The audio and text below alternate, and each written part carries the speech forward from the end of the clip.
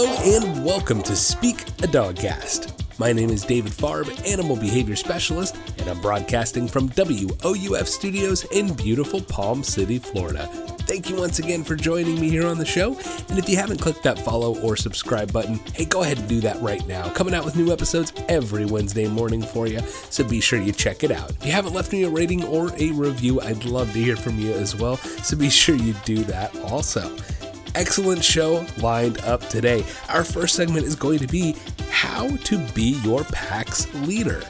Yeah, we're going to dive into about how to be the pack leader, what it takes, what a pack leader is, and get into some of the nitty-gritty details of that. Then we're going to have the guest spot. And our guest today, I'm welcoming back Dr. Jackie Lyle from the Stewart Sound Animal Hospital. And today she's joining me. We're going to be talking about a very specific subject. We're going to be talking about dog diets.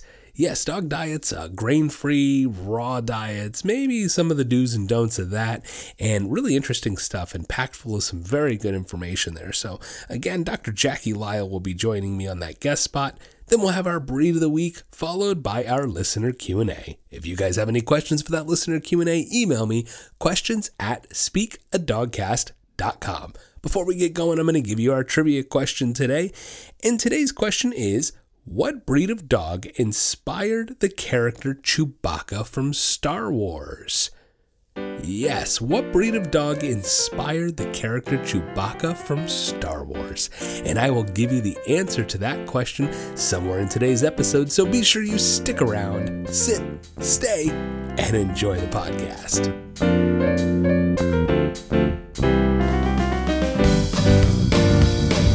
Next on Speak a Dogcast, it's how to be your pack's leader. Everybody's heard of this, be the pack leader. You should always be the leader of your pack, and you know what? I agree with that. I do. You should definitely be the leader of your pack. You don't want your dogs leading you. That's not a healthy thing. So that's the first thing I want to establish right off the bat. I'm cool with being the pack leader. That's awesome. That's phenomenal. That's what you want. However, there are a lot of words that have been associated with pack leaders, such as dominance and alpha, and I think those words get a bit misconstrued. You know, this goes back to like punishment. If I ask 10 different people the definition of punishment, I'm probably going to get 10 different answers. If I were to ask 10 people the definition of dominance and alpha and what they view of those words, I'm going to get 10 different responses, okay? So there's my first issue with words like dominance and alpha. I avoid them because they can be misunderstood, misconstrued, or just given altogether completely different definitions. So again, my job as a behavior specialist, my job is to quantify and qualify things. So if I have words that don't give me that ability, that are very generalized, that can mean 20 different things, I'm going to avoid using those words. Okay, simple as that. Simple as that. So that's the first thing I don't like. Dominance and alpha, the words just don't have a very black and white definition, okay? Now, like I said, the other thing is the connotation of dominance and alpha. It means anger and horribleness and just, that's just not the case in the dog world of what dominance and alpha mean. So that's why I don't use those words, because it just means something different in the dog world, and it's easier to just not use those words, okay? So let's talk about pack leader, right? Pack leader. So like I said, I don't have a problem with using the words pack leader. You should be the leader of your dog. So what does it mean to be the pack leader? And then how do we become the pack leader? Those are two things we have to discuss as well. Now, dogs are wired differently than human beings. If they weren't, they wouldn't be dogs, they'd be humans. So dogs are wired differently. We all know it. They're wired in a hierarchy. Their brains are wired to accept the social structure of a hierarchy, right? One dog or one person is in charge, everybody else follows. So we have to understand and be able to apply those rules to a dog and treat them as such. Otherwise, we get imbalance and behavioral issues. So we have to understand that hierarchy is there. But we also have to understand how we implement that hierarchy, right? What does a dog look for in a leader? That's kind of, I think, where you have to start when we're asking, what does it mean? What does a pack leader mean to dogs? You have to start with what qualities do dogs look for in their leader, okay? Now, Everybody's heard calm but assertive, right? We've all heard it. Be calm but assertive. And that really is kind of the truth. I mean, there's really not much of a better way to say it than that. Be calm but assertive. That's what they look for. One of the examples when I'm out working with maybe some more intense dogs, maybe dogs that do have some aggressive tendencies, it's very important that I remain calm when I'm working with them. The more frustrated and the more worked up I get, it's only going to reflect back and give me a worse reaction out of that dog. Okay. So it's really important that I remain calm. And I mean, sometimes when I'm working with some of these more severe, more intense dogs, they'll be trying to come at me and attack me. And I'm just keeping my cool, talking to the owner going, hey, has this ever happened before? And the owner's going, oh my God, he's trying to kill you. It's like, no, it's all good. We'll just, we'll deal with it. But that's the essence of a pack leader right there, guys. They're calm, cool, collected. You need to be calm as a cucumber. Yeah, you do. You have to be calm, cool, and collected, calm but assertive. Okay. Now that brings me to, the next point here is in the human world, think of it like this. If I've got a coach, a sports coach, football coach, what have you, and they're trying to give us a pep up speech, right? I don't want a coach that's going to go, oh, okay, guys, well, I'm just going to be like, let's go out there and beat those other guys, but let's not be too mean. Let's have fun. And that's not going to get me pepped up, right? But if I go to the opposite end of the spectrum, I have a coach who's yelling at me and screaming at me and telling us how horrible we are and we're the worst and we're awful and demeaning us, and that's not going to work too well either, right? What we need in a leader is someone who's calm, cool, and collected, who's out there commanding a presence, but is lifting us up and supporting us, right? That's what I would want to look for in a good coach. I had some good coaches growing up in different sports I played. I also had some maybe not good coaches, and it's very clear the difference, right? Lead by example. We've heard that too, right? Lead by example. So if you're trying to lead your dog and you're getting frustrated or angry, or you're trying to be really assertive, or guess what your dog is going to reflect back? Guess what example you just displayed to your dog? Is that calm and assertive? No, it's not. So keep that in mind. You've got to be calm and assertive because that's the quality that they look for in a leader. Okay, so calm but assertive. Definitely the right way to say that. Okay, so, you want to find that happy medium when it comes to being a pack leader. You need to exude confidence. Absolutely. You need to be sure of yourself, but you don't want to be angry about it. That's what a true alpha or leader is in the dog world. Okay, the pack leader, if you will, the alpha, the dominant one, they put the rules and the structure in place without it becoming an emotional thing. Okay, I think one of the biggest issues I run into with people not portraying themselves as a leader to their animals, I think the number one problem is that they're too emotionally involved in it. You're like, David, it's their pet. How could they not be? Correct. I get it. Believe me, I understand. I love my animals. I love my dogs. But you can't emotionally react back at them. Look, think about a little kid. Okay, think about a little kid. If you are trying to parent a child and the child knows how to get under your skin, what is that child going to do again? Oh, they're going to get under your skin when it's really inconvenient, aren't they? They know how to manipulate you now because you're showing weakness. I know some people aren't going to want to hear that, but boy, is that the truth. Look, predators by nature, what is their job? Their job is to actually exploit weakness. That's a predator's job. So when I walk into a home and I have a dog misbehaving, normally what's happened is that dog has actually exploited the human's weakness. Now, biologically, we could argue that weakness is built into us, right? Cry of a baby, baby's faces. It's been proven that we're kind of biologically, our brains melt. They melt when we see those things because obviously we biologically want to be loving and caring of those things, or we wouldn't want to keep procreating and so on and so forth. Because, hey, kids are a pain in the neck, right? If it wasn't for the adorable moments and the cuteness of it, I don't know many of you out there would keep having children, right? No, but seriously. Anyway, I'm kind of going off there, but point is, guys, the pack leader is not emotional. The pack leader doesn't lose their cool. The pack leader, no matter what happens, they stay calm as a cucumber and they address what needs to be addressed and they deal with it. And that's how I try to be with all my dogs and with my clients. Very matter of fact. I tell people this all the time. Be matter of fact. That's kind of what it comes down to. That's what the pack leader is. They're very matter of fact.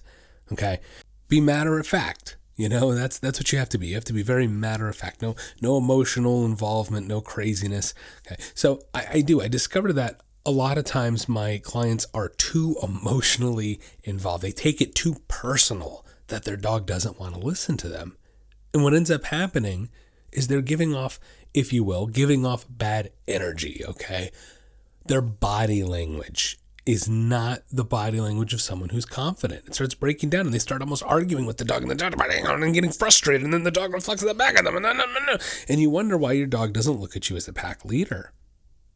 So you definitely need to be the pack leader, but you have to understand what a pack leader is in the dog world. Again, calm and collected, calm but assertive.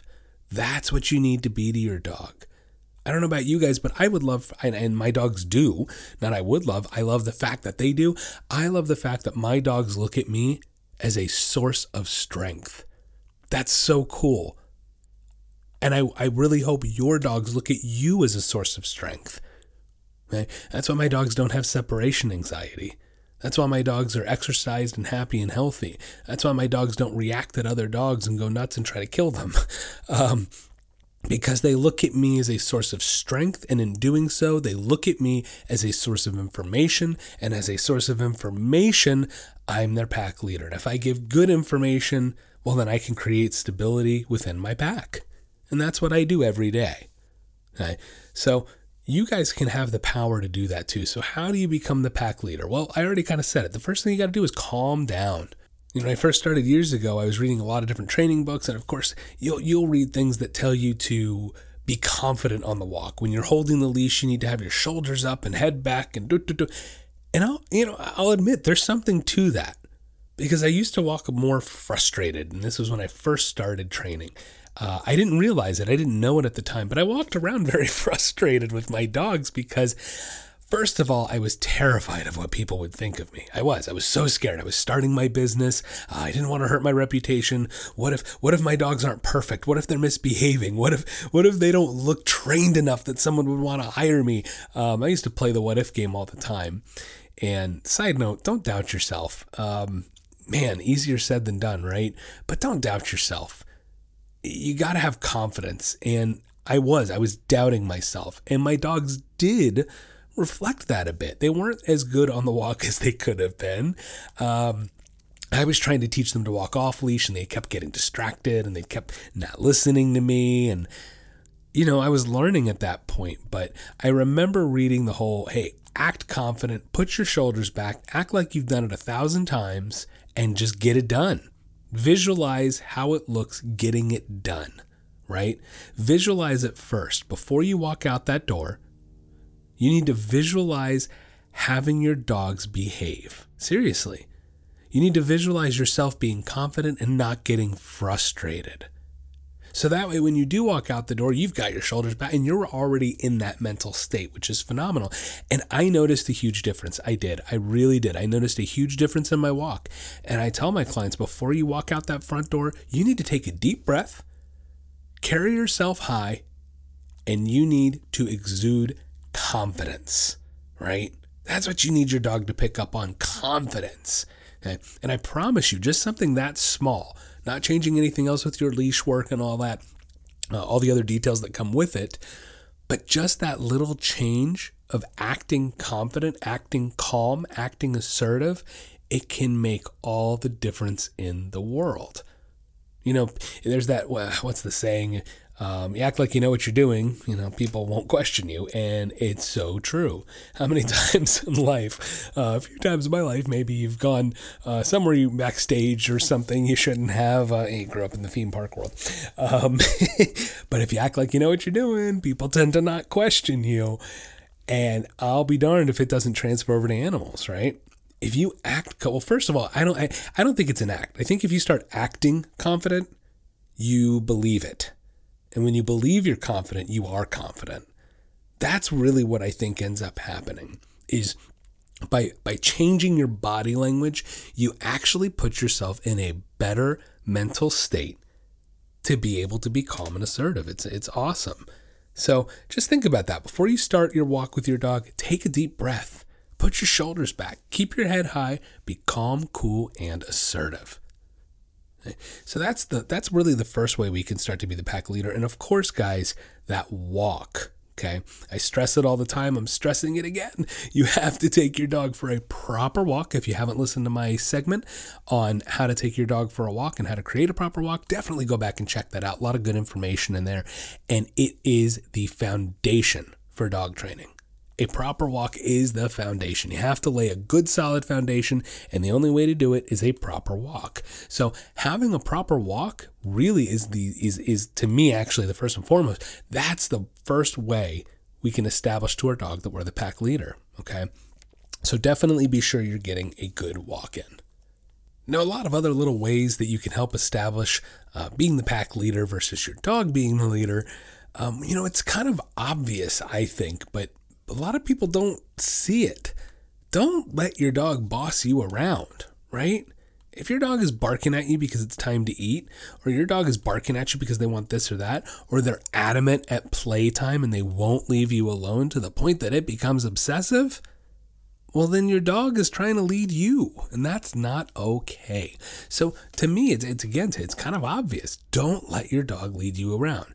Now, there's a difference. If your dog has been trained to tell you they need to go outside, there's a difference between them coming over and going, woof, I need to pee, versus obsessively coming over and going, woof, play with me, woof, play with me, woof, play with me, woof, play with me, woof, play with me. I don't care that you told me 5 times to go lay down. Woof, play with me, woof, play with me, woof, play.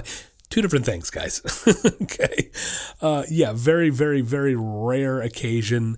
I forget. I'm like, oh my gosh, it's been 6-7 hours since I took my dogs out. That rarely happens because we have other dogs in the house all the time. So I'm constantly taking dogs out. But in the rare instance, it's been a while and it's just slipped my mind because I'm a human at the end of the day. One of my dogs will come over and kind of look at me and go, boof. Let out a little boof. It's not this demanding, obsessive. It's like, hey, did you forget to take us out? That's much nicer. That's totally acceptable. That's totally different.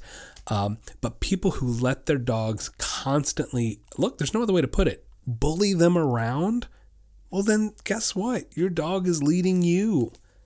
And if you're allowing that in 10 different aspects of their life, then it's just adding up and reinforcing and strengthening that behavior. Right? A dog just getting away with the behavior can reinforce and strengthen it. On top of that, they get away with the behavior and then you give them whatever they want. You just reinforce that undesired behavior and you don't even realize it. So think about that, guys. Don't let your dogs boss and bully you around. It's something really simple and really easy that you can take control of, right? People will ask me, well, then where's the line, right? Where's the line with like playtime? If my dog just wants to play and it comes up and asks, well, then that's fine. Again, if it's not obsessive. But look, I hear things all the time where the dog will come up and growl at the person because they're ignoring them, or will start nipping them, or will literally sit there for 45 minutes pestering them. That's a lot different, guys. Look, the pack leader doesn't have to be available for playtime 24/7. Okay? I mean, you don't have to. You don't. Your dog should not be that needy. And if they are, that's a problem. Look, I always say any obsessive behavior is not a good or desired behavior. Okay? Think about it. Even in the human world, obsessive things are not good, right? Even drinking too much water can kill you, right? If you drink too much water in too short a period of time, it can kill you. That's obsessive. So to me, it's pretty crystal clear. Any obsessive behavior is not a healthy thing. Again, I've said it before, life is about balance. Obsessive is not balance. Obsessive is extreme, okay? So life is about balance. So if I see a dog being obsessive about anything, I don't care what it is, anything, to me, that's not good, okay? It's as simple as that. And a lot of times those obsessive behaviors end up becoming controlling behaviors. And then controlling behaviors end up turning into the dog thinks it's leading you, and then it's the pack leader. Now you got a problem because you have a dog who thinks it can control you, but you still control a lot of other aspects of its life. And now you have this back and forth constant battle for control, and that ends up turning into behavioral issues. Okay, so it's very important that you are the pack leader and that you don't let your dog bully you around. You need to get them to relinquish control. So going back to it, if a dog comes up and is obsessively telling me to play, I tell them to go lay down. Hey, right, I've taught them, go spot. I've talked about that before. Go lay down on your dog bed. That's a healthy way to redirect them and say, you know what? I don't want to play right now. And that's perfectly fine. Because if you make yourself, oh, you want to play? Let's play. Oh, you want to play? Let's play. Oh, you are actually reinforcing and creating an obsessive behavior if you're available to play every time that dog comes over and demands it.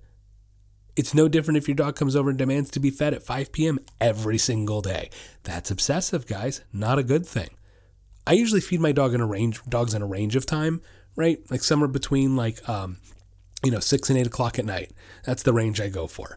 That way they're not obsessively expecting to be fed at 6 p.m. every night. It comes somewhere in that range. They know it's coming. They're not obsessive about it. They don't care because they know they're going to get fed. They know the leader is taking care of it. The more I can show my dogs, hey, don't worry about it, I'll take care of it, the less that they're going to be anxious, the less that they're going to try to lead me, the less that they're going to try to control me. I don't know why. I really don't. I don't know where this misconception started. I don't know how long ago. I've only been training animals for 10 years. I don't know everything, but I don't know where the misconception started that having control of your dog is a bad thing. Having your dog relinquish control to you is a bad thing. Having your dog not be obsessive is a bad thing. I don't know where all this crap started, but it's wrong. It's outright wrong. The more you can get your dog to relinquish control to you, the happier and more balanced your dog will be. It's correct, guys. That's the correct way. Your dog, as I talked about at the very beginning of this segment, your dog's brain is wired to be told what to do, to crave being told what to do. And the more you tell them what to do in a healthy way, of course, through the use of reinforcement and punishment, as I've talked about, through the use of affection, treats, and punishment, and consequences, and boundaries, through a balanced set of that, your dog's going to be so much happier. I promise you. I want to scream it from the top of the world. You need to be the leader to your dog. You need to. Your dog will be happier and will be, if it can be grateful, I can't prove it. I don't know that they are, but if they could be grateful, if they can be grateful, they will be, if you take control of your dog. Okay? I can't stress it enough. The more you take control, the less that they're worried about the world around them. The less they're worried about the world around them, the happier and healthier they'll be, the less anxious they're going to be. So I may sound like a broken record, but I really want this to hit home for you guys. You have to be the pack leader. In order to be the pack leader, you have to exude confidence, but you also have to be calm and you have to be cool. Be cool as a cucumber, right? That's what you have to give off. Like I said, matter of fact. When I deal with dogs, I'm very matter of fact. I give a treat, I go, good boy, and I'm done. If I give a correction, I go and make a little correction, go, and I'm done. I go back to affection, give a treat, good boy, done. Very matter of fact, because that is giving them very black and white information. And the more black and white I can be to them, the more they look at me as a leader because I'm offering good information. Okay? I've said it before. Training is about giving good information. That's what training is. Okay? It's offering information to the animal. Hey, here's a reward, here's a consequence. Which one works better for you? Okay. And that's what a leader is. I make it very crystal clear to the dogs. Here's the boundary. Here's the reward. Which one works better for you? Okay. But I have to set that up in a black and white way as the pack leader. Again, easiest ways to establish that, guys. Don't let your dog bully you around. Go for healthy, long walks to establish yourself as the leader. Okay. Don't be mean. And I haven't said this yet. Don't be mean. Just mean it. Okay, that's my favorite saying. I love it. I love that saying. Don't be mean. Just mean it. Okay, as I said, I have intensity with everything I do. When I'm working with dogs, I have intensity. Absolutely. I go, good boy, good boy, good boy. Or again, correction, or no. Good boy, good boy. There's intensity behind that. It's not good boy, good, hey, good job. Hey, no, don't do that. No, none of that. Right? There's intensity and confidence. Intensity equals confidence. I'm not saying get angry, because like I said, don't be mean, just mean it. Don't get angry. Don't be mean, just mean it. Have that intensity. Intensity equals confidence. Okay, so establish yourself as the pack leader by going on a good, healthy walk. Establish yourself as the pack leader by not letting your dog bully you around, not letting your dog control you. Take control over your dog in a healthy and balanced way, and your dog will be happier and mentally more stable. Okay, again, dogs have a hierarchy. The reality is they want to be told what to do. They crave structure. They crave rules. They crave boundary. They also crave affection and attention too. Absolutely. But we have to provide the structure and the rules first, and then the affection and all of that can come later. Okay. That's what being the pack leader is. Be calm as a cucumber. Don't be mean. Just mean it. And if you start displaying these rules, these guidelines toward your dog, I promise you, you're on your way to a better and happier, healthier relationship with your pup.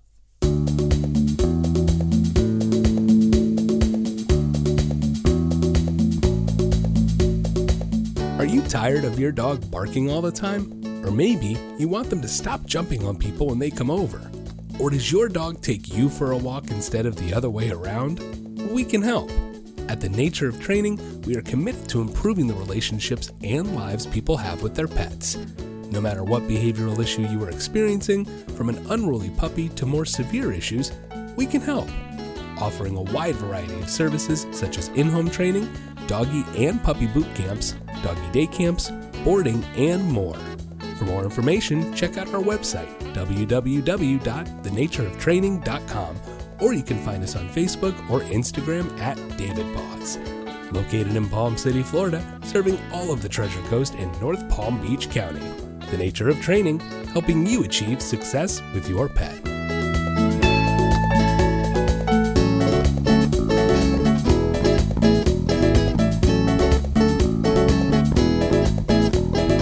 Next on Speak a Dogcast, it's our guest spot.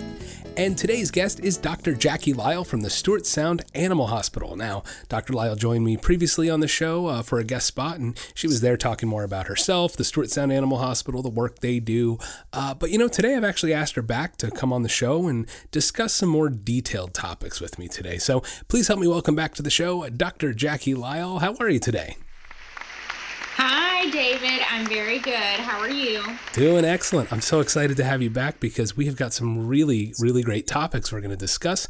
I know we're going to go over some diet-related issues with dogs, right? We're going to be talking about diets. We're going to be talking a little bit about grain-free today, raw diet, bloat, among other things. So this is going to be really interesting. I'm really excited to have you on and hear your expertise. So you know what, let's dive right into it. I think it's probably one of the most talked about I think we kind of picked the two, at least the first two most talked about things when it comes to diet, that grain-free fad, as I would call it. So why don't you just tell us a little bit about grain-free, your thoughts on it and your take. Yeah, and this comes up in almost every single one of my appointments, especially those annual exams where we're really focusing on, the overall health of the patient. And diet is very important to humans, and it's just as important to pets as far as their overall health. And so I always ask my clients, what are you feeding your dog and why? Because a lot of my clients will come in and they are very happy about the fact that they want the best for their dog, and they want to spend as much money and get the very best food that is out there for their dog. And based on a lot of the information that my clients are told and they see on commercials and, advertisements and going to the pet store and different things like that, a lot of what they're seeing advertises a grain-free diet. And what they don't know is some of the new sort of research that, the FDA and veterinarians are actually doing to kind of look deeper into those grain-free diets and actually see if they are a good diet for their patients. And what they're seeing actually with the new research that's being done is that there is actually a link between grain-free diets and and cardiac disease in in dogs. It's also seen a little bit in cats, but mostly in dogs that we're worried about. And what happens is it's called dilated cardiomyopathy, which is actually a disease we see not super commonly, but it is genetically related with, bigger dogs, specifically Great Danes, Doberman Pinschers, and those sort of larger dogs. We worry about the development of this type of disease where their heart kind of just gets enlarged and cannot function, efficiently. And so we develop heart disease. With this, new fad with the grain-free diets, we are seeing more and more of this disease, and not only in those large breed dogs, but a wide variety of small and medium dogs as well. And so this new research, they're looking into what dogs are being seen with this, what, brands are they being fed of these grain-free diets, and then, is it just a grain-free diet? Do they have peas and lentils? Do they have potatoes? What about the grain-free diet is causing all these abnormalities? And a lot of this information, we still don't know the exact, we still don't know everything yet. And so ongoing research is trying to figure out all of these things. But I think in my opinion, if we have such a large risk of causing this heart disease with the grain-free diets, then I prefer not to risk that at all. Most of the time, the reason that my clients are buying the grain-free diets are because they just naturally think that they are better because they are more expensive, and that's what they are told by either, the pet supermarket employee or the commercials that they're watching. But medically, there's really no good reason for a dog to be put on a grain-free diet. We're really not seeing celiac disease and things like that in humans.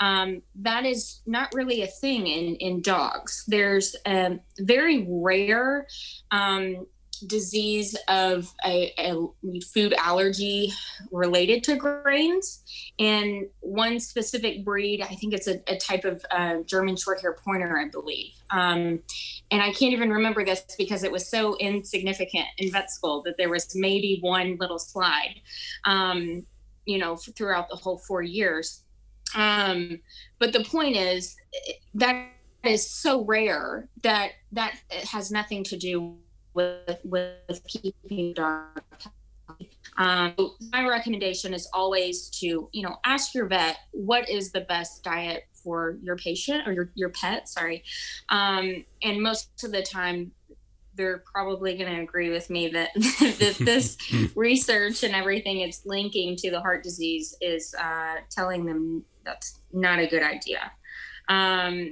Just a couple of facts and I printed off this article. The one that most vets are going to refer back to is the new research being done by the FDA. And it was just recently updated in June of 2019. You can find this, anybody can find this online, fda.gov, kind of go in the search bar and type in grain-free diets for dogs, and you'll pull up this article. And I just want to kind of list the most common breeds of dogs that they're seeing. Golden retrievers and labs being the top two, along with mixed breeds. So bigger breed dogs, Great Danes are number 4. But then also they're seeing, boxers, bulldogs, shih tzus, all types of dogs that are affected by this sort of disease. And then lastly, I just wanted to kind of touch on they with all of the cases that they reported, they did a graph that includes the top brands of the grain-free diets that they were seeing. And I just want to kind of list a couple because these are very, very common that I hear my patients are on, including Taste of the Wild, Blue Buffalo, From, Nature's Domain. So anyone can access this information. And I don't want to be like a big harp about don't go buy grain-free diets. Like, I don't want to be mean or anything like that. But I am a veterinarian, and I'm very scientific, mind-based. So if I have this information that's scientifically proven, it's hard to kind of stray away from that. And I wish we had more answers, and I think in the near future we probably will. But right now we're still learning sort of why these diets are doing this, and maybe in the future we'll be able to have some way around it and maybe supplement the diets in some way. But for now, I just try to avoid it completely. Yeah, definitely. No, my guys, we really try to avoid any grain-free. Anytime I see that, I look elsewhere. Even with treats, it's everywhere now. Training treats and all. It's all over the place. And it's funny because to me, like you said, it's marketing or it's whatever that's putting this misinformation out there. And, it's no different with the training. I just talked about this where with like harnesses and leashes and all these magical devices that claim to be this magic fix. And I go, if it's a magic fix, why are there 20 of them? It's marketing. That's just it. And someone along the lines heard grain-free and for whatever reason said, hey, we could spin this. And before you know it, it just snowballs out of control. I see it. So often, and it's the first thing, I like to ask what my clients are feeding their dogs. By no means am I a veterinarian, but it's good to know and good to put that info out there, and I try to make sure everybody's aware. And it's amazing how many people are really unaware, of these studies that have been done and the links between heart disease and grain-free. Yeah, I completely agree. I think that most clients that I see are not mad to learn about. They're very happy to learn about the research that's being done, because they do altogether all they want is to give the best food that they possibly can to their dog. And I think that they just need the right information to go off of, and sometimes that's not the commercials that they're seeing or the employee at PetSmart. So definitely. Yeah, they've been everybody everywhere has just been pushing grain-free. It's crazy. It's crazy.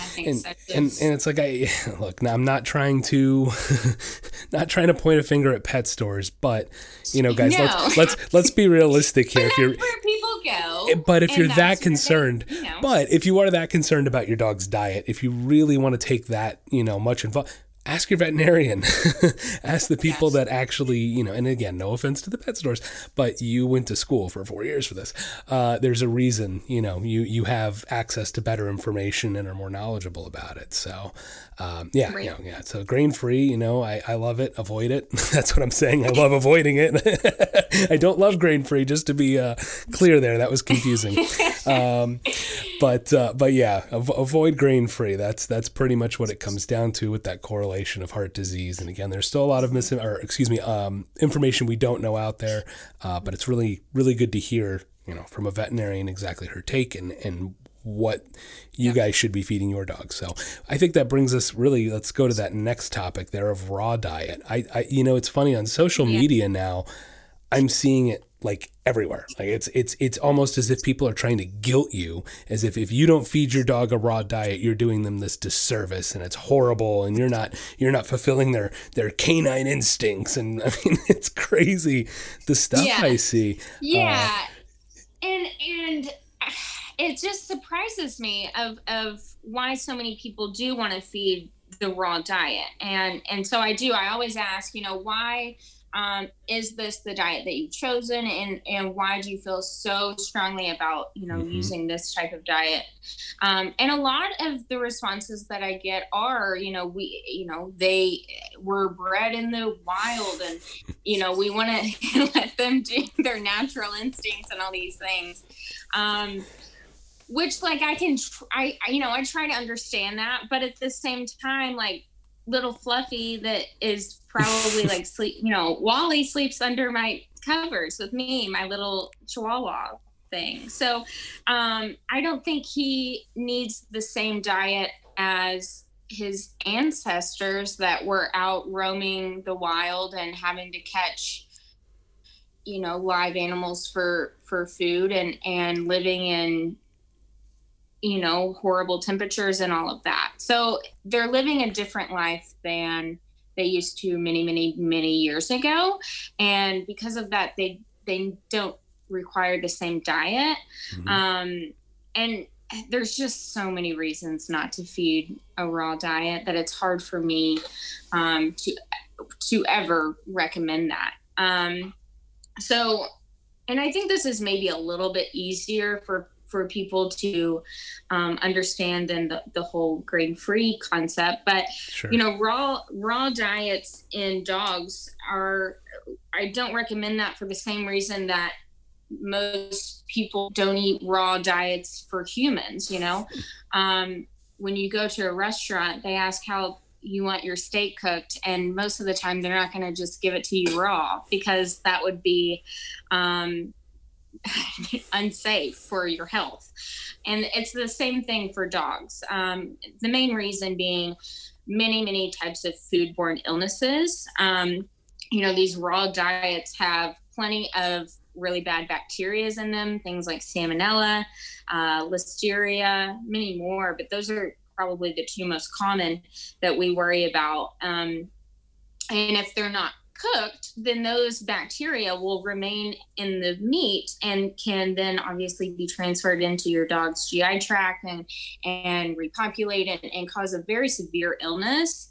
And then the other concern is, as the owner of that pet, you're handling those meats with all the bacteria, and it's getting on your counter, and now it's on your hands, and now you're going to go make your own food, and we've got all sorts of risk for contamination, and those bacteria can be just as harmful to the owner as it can be to the pet. You're risking a lot as far as infection. And then going back to that whole, the instincts and wanting to feed your dog the diet that its ancestors ate, but realizing that they're living a completely different life nowadays than they were back a long, long time ago. We feed them diets that are specifically formulated for the lifestyle that they're leading now. And that's the most important thing. So those are my main spiels. And there's, going back as far as, I mentioned sort of an article from the FDA on the grain-free diets. There's plenty of articles that owners can read on this as well.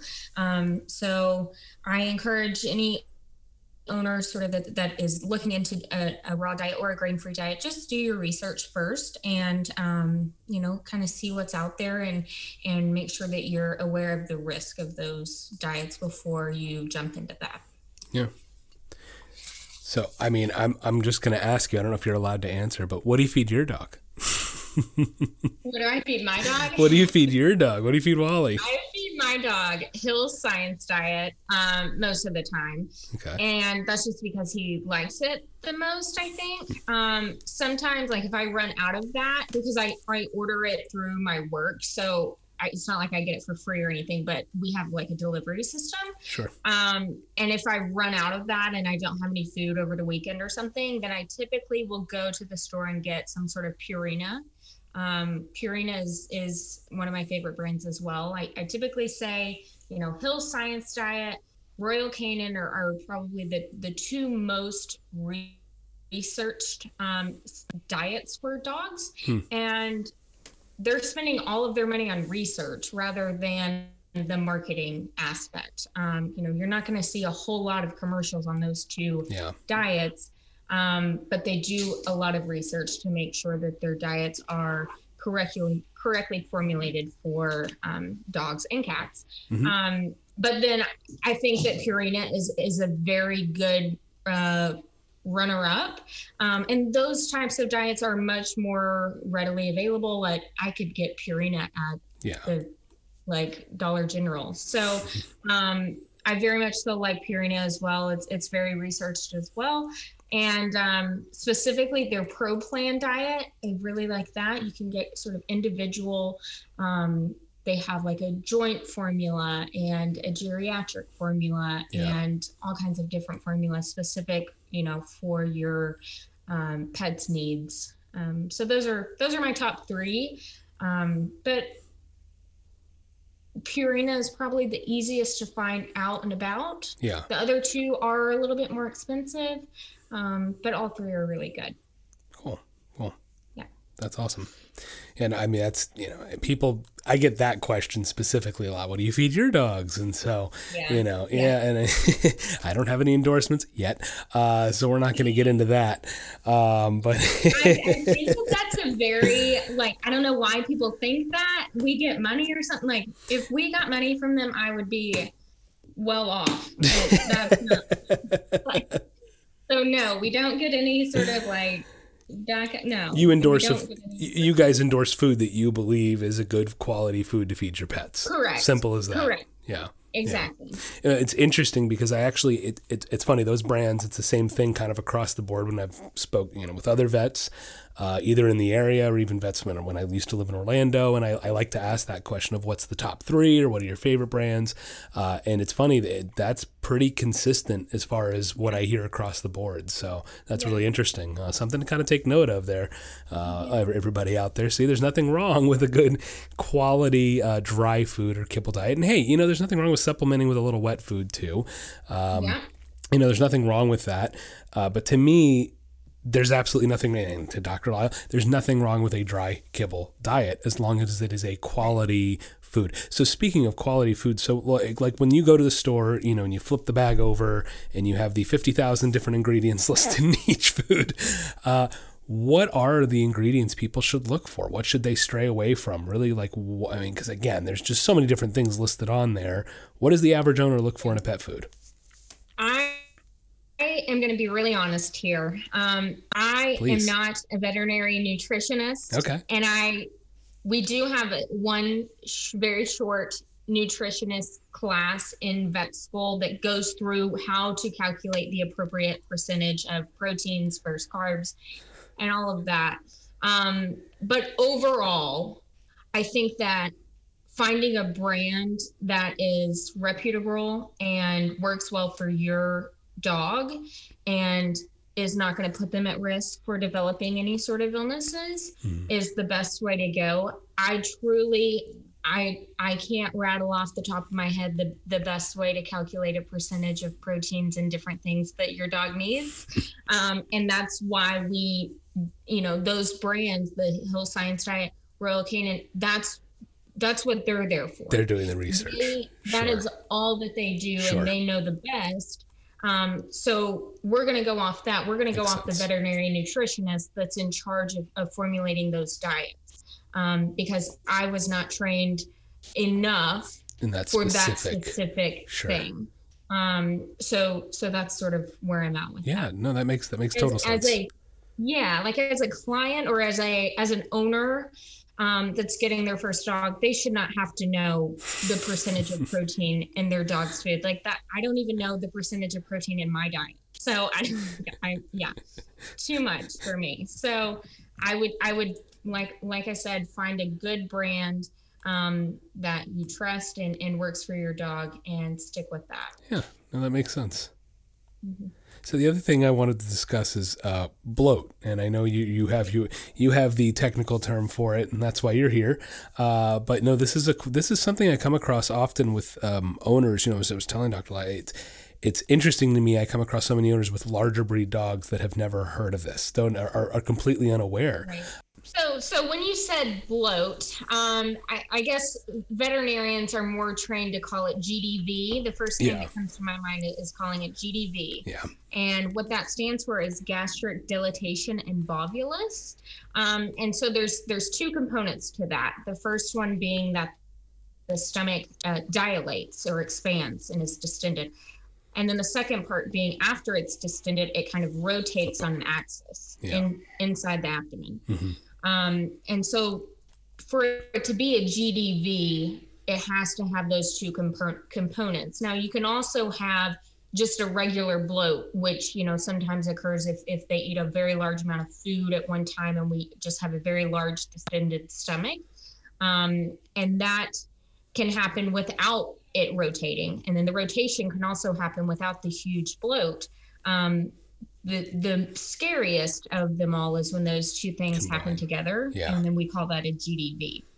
And it's a very scary thing to deal with because it can become an emergency very, very quickly. And the treatment is most likely an emergency surgery is going to be needed. Yeah. So it's a very important disease for owners to be aware of, and specifically are large breed dogs, because that's the most common sort of breed of dog that we see. I think of big German Shepherds, Great Danes, Mastiffs, large chest cavities, Labradors. Yeah. So any of those dogs are at risk. It can happen in other breeds of dogs. Sure. It's just most common to happen in those larger breed dogs. And you were kind of talking about, how can we avoid this? A lot of the time, we don't know the exact reason why this happened. We can kind of formulate, a good guesstimation based on the history of what happened prior to this, a dog coming in with GDV. The most common thing we typically see is when a dog eats a really large amount of food, and there may be even a very nervous dog or high energy dog, or maybe they go on a really big run right afterwards and they're moving around a lot. And so then, we've got a big old stomach and it flips on its axis. But I've seen it happen many times where they eat, a regular amount of food and they're not super active, but they're just a really nervous dog, or there's a lot of different scenarios where it can happen. But I would caution, I think the most common thing would be, if you only feed your dog one time and they eat 4 cups of food at that one time, then maybe try to separate the feedings. And then also learning not to, let's not feed our dog and then go to the dog park right afterwards. Yes. Allow them to have some time to really digest that food before we are having any sort of high energy activity. And I just kind of want to go over the signs of what a dog might look like if this were actually to be happening. Owners at home should look out for things like retching. Typically they're trying to puke, but nothing may be coming out. And that's because that stomach is torced. Yeah. So it's flipped on its axis. So nothing is able to really come out because it's flipped over on itself. Mm-hmm. Other things would be, typically their belly is going to be a little bit distended. You can kind of see, it looks like they have a pot belly appearance sometimes. Yeah. Very, very painful episode. And sometimes they can even collapse or become very, very weak to the point where they're not standing. And a lot of that has to do with sort of the blood flow and in the body that is cut off with that tours of the stomach. It can lead to, circulatory shock where the blood is really not flowing to the stomach and a lot of the vital organs. And so we see a lot of very emergent situations with this because of that. And they can even, I've seen plenty of dogs where they come into the vet as soon as they can, and a lot of times it's still too late. Yeah. So if you see anything like this, especially if you've got a large breed dog, and you kind of know the signs and that maybe he ate a big amount of food earlier, then I would say go immediately to the closest emergency or your referring DV or vet that you can get to. And then lastly, we kind of touched on this. There is an even better way to prevent this from happening, especially if you've got one of those large breed dogs. Say you just got a Great Dane puppy. We're 8 weeks old at this point. We're starting vaccines and looking forward to eventually getting that pet spayed. Ask your vet, are we at risk for developing a GDV in the future? If so, your vet can even do a preventative surgery during that same time of the spay. It's called a gastropexy, and it's very, very simple. You pretty much go in there and just kind of staple the stomach wall to the body wall, so that it is not able to turn around like that. They can still technically get a bloat, but it's not able to flip tours over. like that. Sure. Yeah. So that is always an option as well. And I try to bring that up in my sort of little puppy visits and things like that for my owners to think about. Obviously, it's an additional sort of surgery that they're going to have to get. But if we can do it at the same time that their pet's already going to be under anesthesia, it makes it very reasonable and preventative for this really horrible emergency situation. Yeah. So that's sort of my take on GDV. Yeah. I mean, I know there's not the direct correlations of it, but obviously, as you said, a lot of times with exercise. So I'm uber paranoid about it. I have a half lab, half Great Dane, and I've always been extra paranoid in any of my client dogs. To me, it's just I'd rather err on the side of caution than risk it. So I have a 45-minute to hour rule. If we've been for a big exercise, big run or anything like that, we wait 45 minutes to an hour before feeding. I let them settle. I make sure they're kind of relaxing, letting the stomach settle back, like you said. Yeah. And same thing after. If they just ate, 45 minutes to an hour before we can do any swimming, exercise, running, anything like that. Yeah. Again, I know there's not those complete direct correlations to it, but it's funny. Over the years, how many people it's surprising to me, really. Yeah. How many people have lost pets due to this? It's really, really sad. And again, it's not 100% preventable. As you said, sometimes it can just happen. And I've heard that too, where they said, look, the dog hadn't exercised or anything and still got it. Still happens. Still, my stomach flipped over. So, I try to err on the side of caution. And that's why, again, I recommend that when you're, boarding a dog or anything like that the people watching and taking care of your dogs are aware of it, because at least that's one way we can try to be ahead of it. But right. Now, in that way, if they see any symptoms, they know, to go to the vet immediately, because the quicker that they're able to get that dog in and start treatment, the better the prognosis it's going to be for them. Definitely. And then I was just curious if you knew this is why I'm not a vet, the procedure to actually staple the stomach lining. Has that been done? Is that more of a recent kind of thing, or has that been kind of a long time vets have been doing that? I mean, I'm not that old. Sorry, you're still new to the game. I know. I'm not trying to. Like 2 years. Fair enough. I was just curious if you knew. I feel like I've known about gastropexies even since I was pretty young. Okay. And I've known many vets to do that. Yeah. So I feel like it's been around for a little bit. Maybe more encouraged now, just because of how much more dogs are getting spayed. Back in the day, spaying and neutering your pet wasn't as important, I guess, or people weren't as aware of the risk of not doing those sort of things. So I think we're maybe encouraging it more, since they are already, probably going under anesthesia for a pretty general procedure, and they can get it done at the same time. Nice. Is there any age limit on that? I mean, I'm kind of throwing out random questions as I'm thinking of them. Is the dog too old at any point to do that, if they had to have a surgery and someone wanted to do that later on in their life? Know the exact answer to that, but I would say, as far as like research into that, but I would say if your dog is healthy enough to undergo surgery, anesthesia, then it would probably be appropriate if you would want to get that done. Especially if they, are going under anesthesia for some other procedure. Exactly. That was kind of my thought. A dental cleaning, or maybe they're getting mass removed or something like that. And the owner wants to get that done, then I would say that's certainly a reasonable option to look into. Okay, cool. That's awesome. To be honest, I don't do a whole lot of them. Yeah. And I don't know if that's because I personally don't encourage it enough, or maybe I just don't see enough huge, really giant breeds. Yeah. Maybe I should start encouraging him. I don't know. But I think that more people need to be aware of GDV as a whole and know sort of their options and try, how to prevent it. Definitely.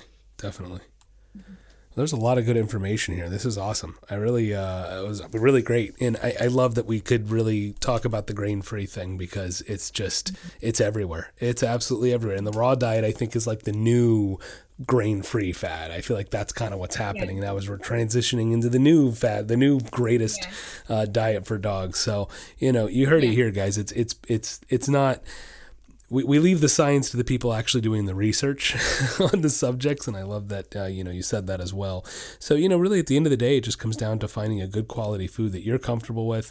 Look, as I even said in a previous podcast, though, let's not be silly and go out and buy a couple $100, $100 bag of dog food that you can't afford. Obviously, put a head on your shoulders and be realistic about it.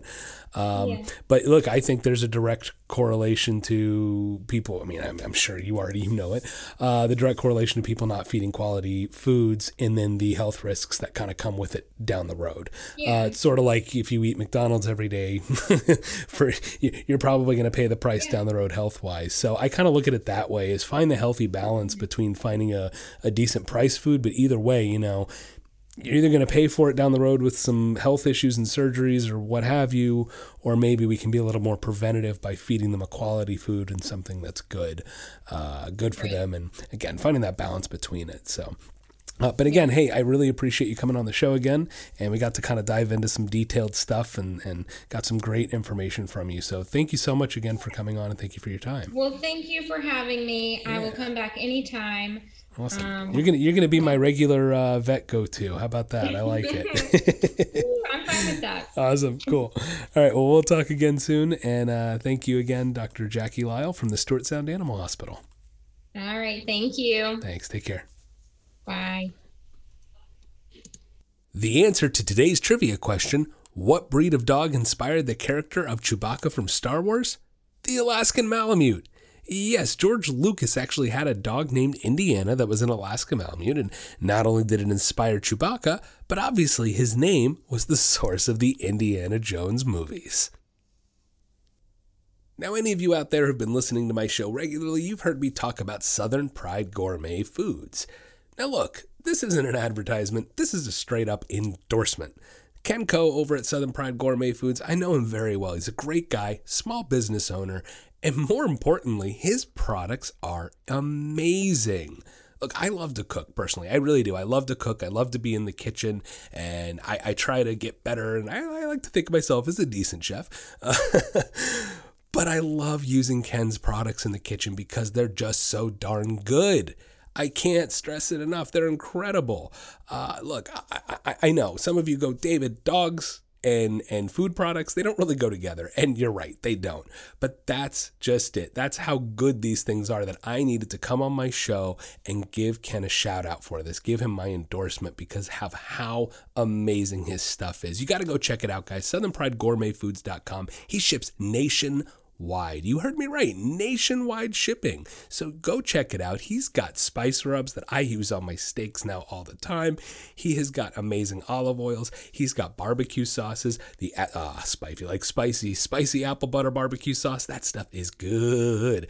And you can also buy his jams and jellies. I've been using them not only on like toast, but I'm putting them on my proteins like barbecue chicken. He makes a sweet potato butter. Oh, that was for dinner last night on my barbecue chicken. It was amazing, guys. I can't stress it enough. I'm going to say it again. SouthernPrideGourmetFoods.com. You got to go check it out. And of course, I have to give the endorsement of my favorite product of his beef jerky. Oh, he has a ton of different flavors. It practically melts in your mouth. It's literally, I'm not even exaggerating, it's literally the best beef jerky I have ever eaten. I bought some beef jerky for my in-laws for Christmas from Ken. It's already gone and they've already reordered. That's how good this stuff is, guys. I'm not joking around. I'm not messing around. Ken's a small business owner, a good local guy, and that's why I'm here to give him my endorsement, and his stuff is incredible. Go check it out for yourself, SouthernPrideGourmetFoods.com. Drop him an email. He's a great guy. You can talk to him directly. He'll make sure you get exactly what you need. Once again, SouthernPrideGourmetFoods.com, where everything that they have is yummy for the tummy.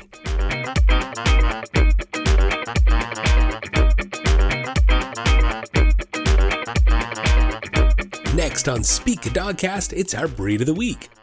This week's Breed of the Week is the Beagle. Now, the Beagle are a member of the hound group. Yes, they're a scent hound and a small to medium-sized dog, and kept in good health, these guys can live for 10 to 15 years. Known for being a lovable and happy dog, these confident pups make excellent family dogs and companions. That, of course, would explain why they are one of the most popular breeds in the United States. And they're very energetic, they're curious and clever dogs, and they require a lot of playtime and stimulation. Keeping these guys busy, providing a lot of training, well, it goes a long way for them. Being that they are a scent hound, their noses are strong, and their desire to follow smells can make them a bit independent and require a little bit more training to keep them under control. Now, beagles do have a few health issues to be concerned about and be aware of. They are prone to hip dysplasia, hypothyroidism, epilepsy, luxating patellas, and a few eye disorders as well. Now, extra care must also be taken to ensure those nice big ears stay clean. The origin of the Beagle, it's up for debate. Even the name itself is really unknown. Some people argue that the Gaelic word big, meaning little, is where the name comes from, while others point to the French term for the sound that the dog makes when they're hunting, biguel. Now, again, I might have butchered those two words and I apologize, but that's kind of where the belief of the origin of the name came from. But the distant relatives of the Beagle might be traced back to England well before the arrival of the Roman legions. And Roman legions arrived somewhere around 55 BC. So even before that, there were reports of small pack hounds being used to hunt rabbit and hare around this time. Now, by the 1500s, English gentlemen of the time, they had large packs of larger hounds to track deer and smaller hounds to track rabbits and hare. So those smaller hounds are believed to be the ancestors of the modern-day Beagle. Unlike larger breeds like the foxhound, the Beagle could easily be hunted on foot instead of horseback. This made them more appealing to those who either couldn't afford to stable and take care of a horse, or maybe those that were just too old to ride around on horseback all day. So one could easily keep up with the smaller dog like a Beagle on foot. Now, the Beagle made its way to America sometime after the Civil War, and their popularity soared for rabbit hunting. The first Beagle registered to the AKC was a dog named Blunder in 1885. To this day, hunters still swear by the power of the Beagle's nose and excitable approach to rabbit hunting. Although these guys were bred for the hunt, their excellent noses make them great at a variety of tasks such as bomb detection work, sniffing out termites and bed bugs, and more. In pop culture, we've seen them as lovable characters such as Gromit from Wallace and Gromit, Odie from Garfield, Mr. Peabody from Rocky and Bullwinkle, and of course, Snoopy from Charlie Brown.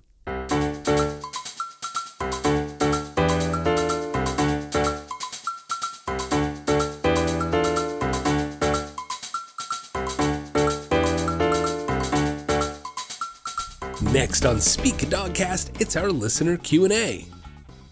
First question today comes from Angie from Lakeland, Florida. Angie asks, what kind of crate should I be using for my puppy? Well, Angie, there's obviously different kinds of crates. Really, there's kind of two main ones, right? We've got the wire, foldable metal crates, and we have the plastic crates. Honestly, either one's a good choice. There's really nothing wrong with either one. I tend to go with the metal crates, the foldable crates, mainly because sometimes I'll have up to 8 crates or more set up in this house for being able to crate dogs. Depends on what if I have puppies or dogs that are not trained. And so to me, it's sort of a logistical thing. I need to have crates that can be folded up and put away easily, right? And the plastic crates just don't allow that. So, just on the ability to be able to fold and put it away, I prefer the metal crates. Now, the plastic crates tend to provide a little more shelter, a little more protection. Maybe if you live in a cold environment, that plastic can help block some of that cold. So, if you're in a cold house at night, if it gets in winter, understandably so, that maybe you'd want to go toward a plastic one. It can provide a little more insulation, a little more comfort. But there's nothing wrong with the metal crates. So, there's really no wrong answer on, hey, is there a right and a wrong type of crate? What I will say is size of the crate matters. Now, I did segments on puppy training and learning how to introduce the crate. You can listen to more of that. But basically, you want just enough space for your puppy to be able to stand up in place comfortably, turn around, in place, and lay back down. You don't want to give them too much space because then it leads to bathroom issues. And again, you can go back and listen to my getting a new puppy segment or crating, all different kinds of information on previous podcasts that'll help you out there. Next question. This comes from Jacob from Fredericksburg, Virginia. Jacob asks, how do I get my dog to swim? He's a lab and I feel like he should love the water, but he doesn't. So what gives?